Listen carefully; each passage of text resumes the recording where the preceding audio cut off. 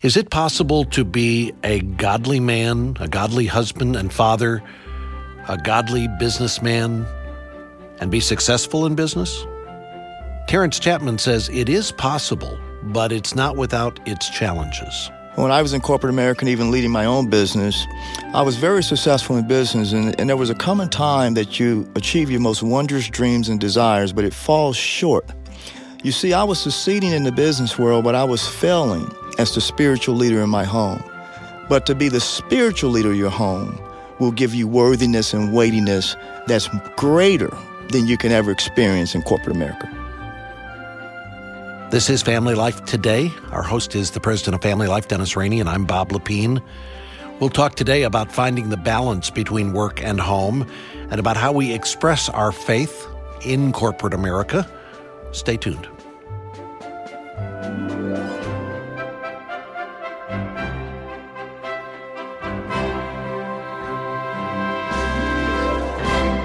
And welcome to Family Life Today. Thanks for joining us. You have had more than one occasion, I know, where you have sat with a businessman who was very successful in the corporate world and was somehow not able to transfer that success to his marriage and his family. Well, in some cases, some of those business leaders were more married to their jobs than they were to their spouses. And we've got a couple of business leaders who are also followers of Jesus Christ. Terrence Chapman and Bobby Mitchell join us on Family Life Today. Bobby, Terrence, welcome back. Thanks. We're glad to be here. Excited to be back. They're both tied in with an outfit called the Fellowship of Companies for Christ International. They got ministries in over 83 countries around the world. How many folks in America are you guys touching? How many business leaders? You know, it's a challenging question because we're so viral, but we're probably touching, in terms of thousands of business leaders and probably hundreds of thousands of employees, customers, and vendors. So our platform and our footprint is pretty large across not only the United States, but also in 83 countries around the world. Bobby, you've been in business for more than 4 decades. You're the chairman of the board of Applied Ceramics. Let's go back to Bob's question that he mentioned about seeing business leaders who could lead companies to multi-million dollars of profits but couldn't lead at home. I believe, and I believe FCCI believes, that we have to minister to the whole person. And so one of the things that we want to do is involve the wife, the family, the employees into the life and leadership of the CEO. My wife and several of the other ladies early on, when we started FCCI, demanded that they be involved in the major sessions. We started out... Now, wait a second. They demanded? They did. Has your wife never demanded? It was tongue-in-cheek, trust me. I'd like to hear you answer that question. Of course she has, Bobby. But you're the chairman of the board. The point is you listened to your wife. We did. They wanted to be involved in the plenary sessions that we were in. They wanted to learn from the same material we learned. When I was coming out here, Dennis, I asked my wife, I said, what are the great things that have happened to you as a result of FCCI? I said, you got 30 seconds to answer because I've got to get to the airport. She said, relationships, and I've learned so much that I've been able to apply in my family running this household. And I thought, wow, 2 pretty great things. And it's where you get the biblical image of 2 become one flesh. That's what we're talking about. And you see, the problem with America today, in my opinion, is compartmentalization. We go to church, so we think we're a Christian, instead of saying, I'm called to be a Christian 24/7. And each of us are called to a role. And each of those roles is godly. And so we've got to embrace the role that God's called us to. God called me to be a CEO of a business. He called my wife to be a housewife. Both of them are equally valuable in God's economy. Right. And so instead of compartmentalization, we need to integrate, and everything needs to be integrated in a life. And if we do that, then we can honor God. We can walk with God. You believe there's no second-class citizens then in what God calls us to do, whether you're quote-unquote in business or whether you're quote-unquote in vocational Christian ministry. Amen. Both need to be about what God's called them to do. I don't relate to vocational Christian ministry. I relate to we're Christians, right, and we're all called to minister. Right. Let me take you back to the early 70s when you were starting in your career and you and your wife had been married for 4 or 5 years. Did you have figured out that prioritization in your own life about here's what I'm doing for the company and here's what I'm doing for my marriage and my family? Were you keeping things in an appropriate balance? I really was not. And that was the struggle that it was about a 1974 time frame when I recommitted my life to Christ, and I realized that what I said I believed didn't match the way I was living. So what was going on at home before you recommitted your life to Christ? I was very geared on making money. I worried about whether I could be the richest man in the world. Silly things like that. And so I was very focused on, I wasn't doing anything illegal that I know of. And I was trying to raise some boys and spend time throwing balls in the yard or whatever. But I was very geared on building a business. And why was that a problem? I mean, if you were playing with the boys at home. I guess I started to search whether I had integrity. And integrity comes from the word integer, which means whole or whole number.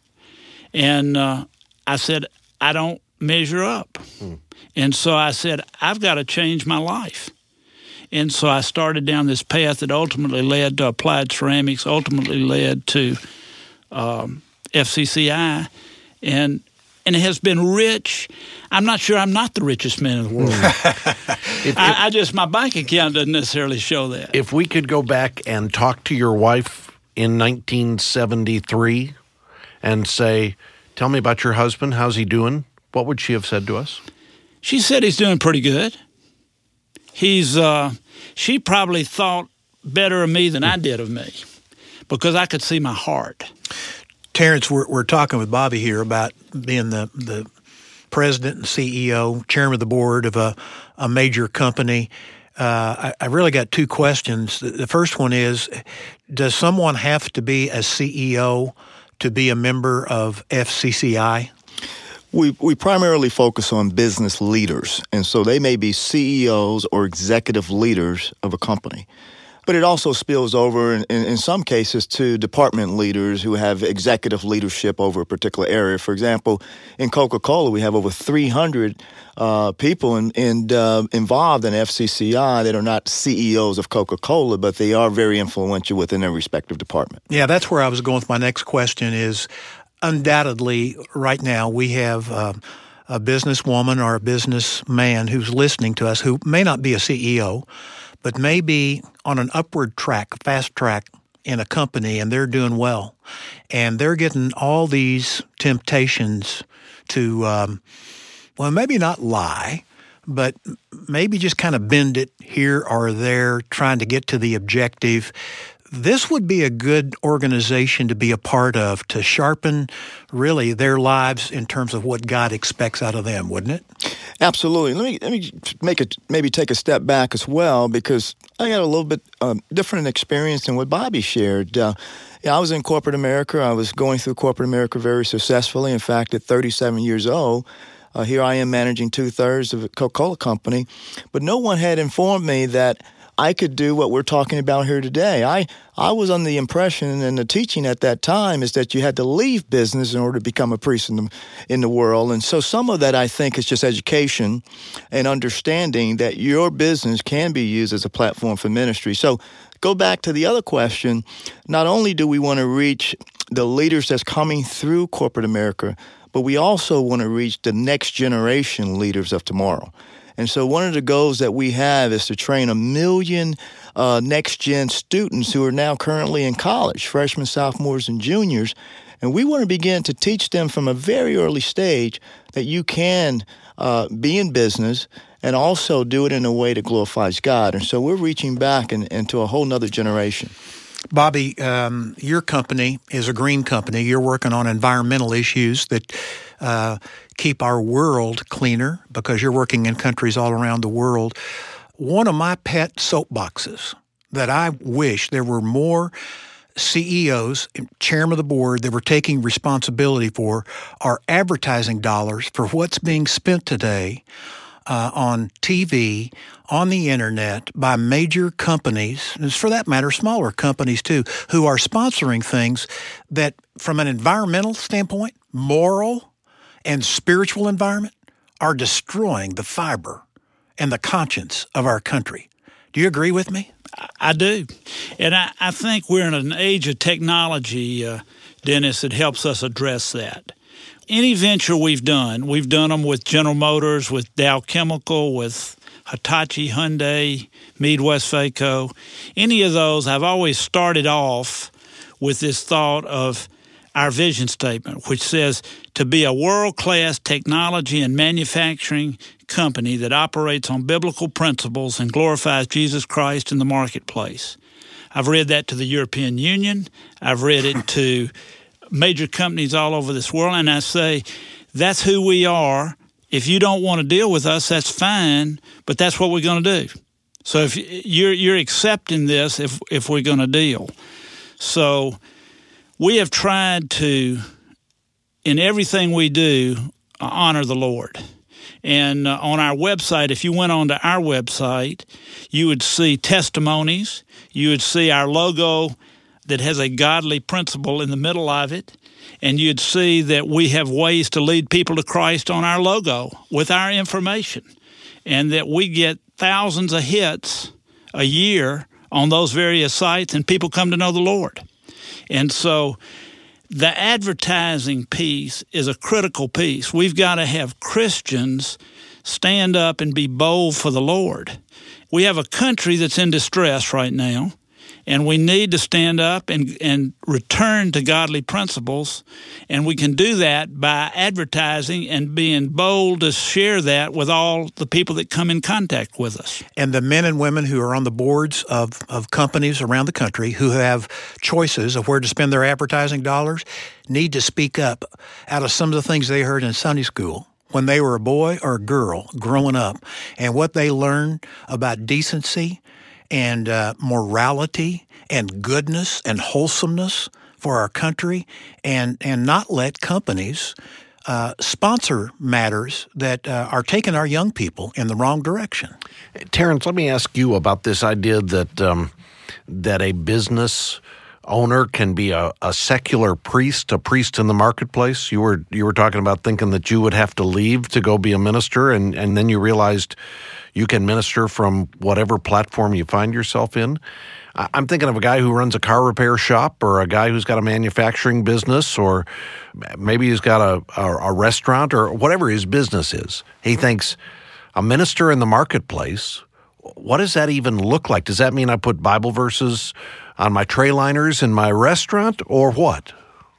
You know, the average business will touch about 1,000 people in a given year. I mean, if you think about it, it goes beyond your staff, it goes beyond your employees, it really reaches into your vendors, your customers, et cetera.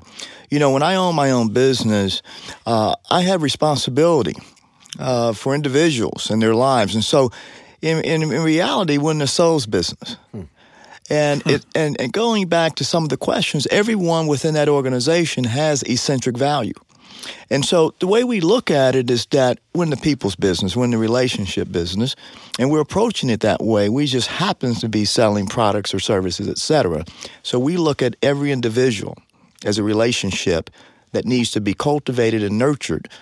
And what better way to do than to show the love of Jesus Christ by the way we think about business, by the way we do business, et cetera. And people will catch that, and once they catch it, they will be attracted to that versus what we say. There's some chairman of the boards of some lemonade stands and some, I don't know, they may be selling rabbits in their neighborhood, eggs. I have no idea, but there's a bunch of moms listening to our broadcast right now who are on the board of those lemonade stands. And they're You're raising, talking about training the next generation, right? I'm talking about trading the next generation. I want to give both of you guys the soapbox for a moment and say, what would you challenge moms to be doing?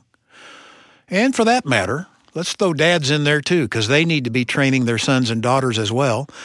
What would you challenge them to do as they think about how they're training the next generation of workers and business leaders to reach their generation for Christ? Well, Bob, I'm gonna jump in here real quick because I'm actually an example of this.